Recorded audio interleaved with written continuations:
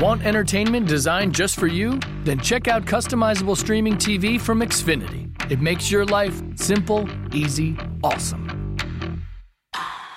Xfinity gives you customizable streaming TV options. Enjoy the most free shows anywhere on any device, and even access your streaming apps right on your TV with X1.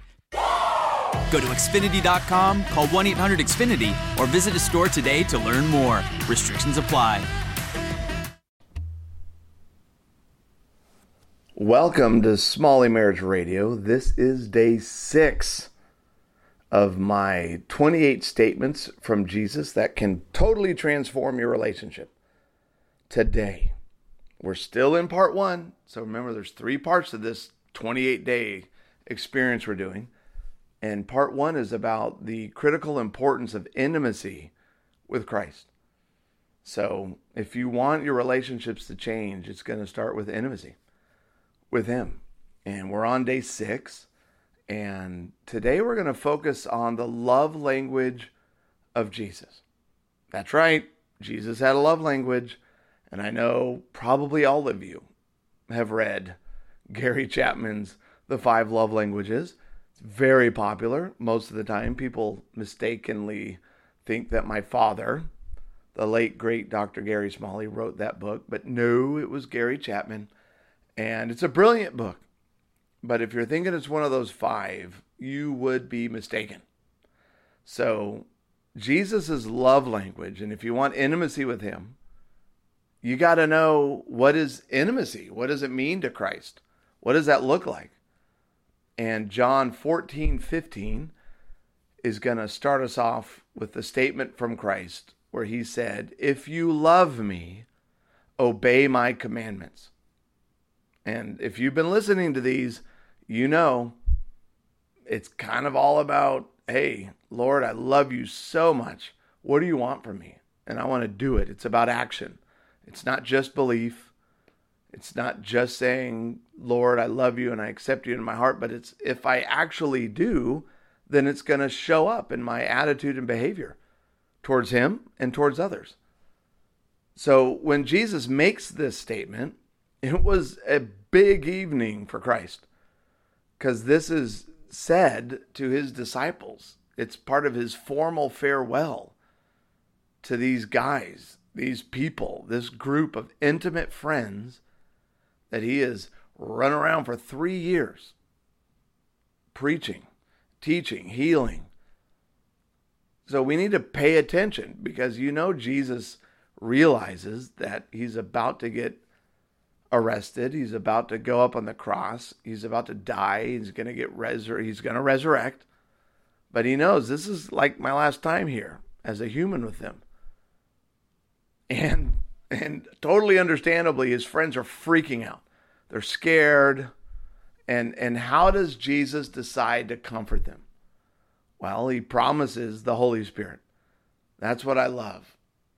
Is John 14:15 says, if you love me, obey my commandments. But then he goes right into saying in 16 that if you love me, and for those who are in me, so those who believe in Christ, He's sending us a helper.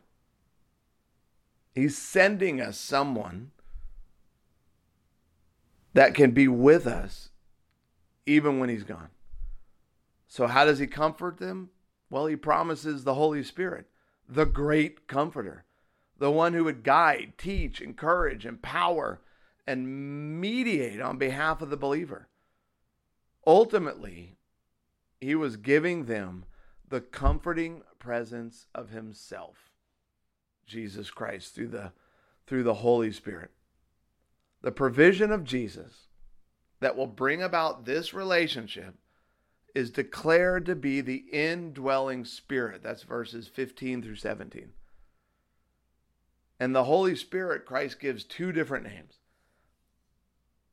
The first is the Paraclete, and then the second is the Spirit of Truth. And the Paraclete, or the Parakletos, is unique to John.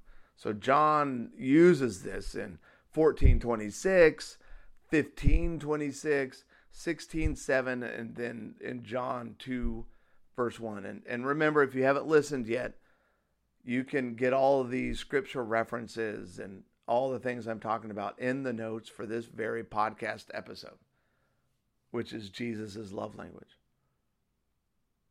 So paraclete is something that John really uses. And the parakletos was a judicial advocate. And you can read about that in Matthew 10, 16 through 20. And here Jesus says that Christians alone get to enjoy his aid. So it's not for everybody. You need to believe in him, but it's not just about belief. If you want intimacy with Christ, there's the belief, and then the belief shows itself in your obedience to what he says, which is why we're spending 28 straight days focusing on the statements from Christ as recorded in the New Testament. So how does this help your relationship? Jesus promising you the Holy Spirit for those who believe in him and obey what he says. What is that going to do for your relationship? Well, when you obey and love Jesus, you and only the one who believes and acts gets the Holy Spirit. That's like, good Lord, I don't even know what to say. That's big. Because without the Holy Spirit, you're not going to make it. You're going to fall short. You're going to get weak. You're going to tire out. And you're not going to know what to do, especially in those moments when you feel most lost. Especially when your wife or your husband is acting out of control and you've kind of hit that place of hopelessness. That's where the Holy Spirit comes in. That's why we benefit from that true intimate relationship with Jesus. So what does your relationship need?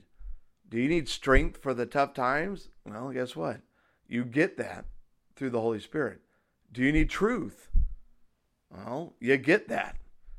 I had a client of mine once who was paranoid about whether or not her husband was having an affair. And I told her, don't lose your mind over it. Don't spend 200 hours investigating. The Holy Spirit will let you know. And guess what? He gave her a dream. And she woke up and woke her husband up and said, listen, you're having an affair. And the Holy Spirit gave her the name, the place, and when it happened. And let me tell you, that freaked her husband out. And they're still together today. So if you need truth, you get that through the Holy Spirit. If you need encouragement, you get that through the Holy Spirit. If you need guidance, you get that. Empowerment to treat others like Jesus did, you get that. The comforting presence of Jesus, you get that too.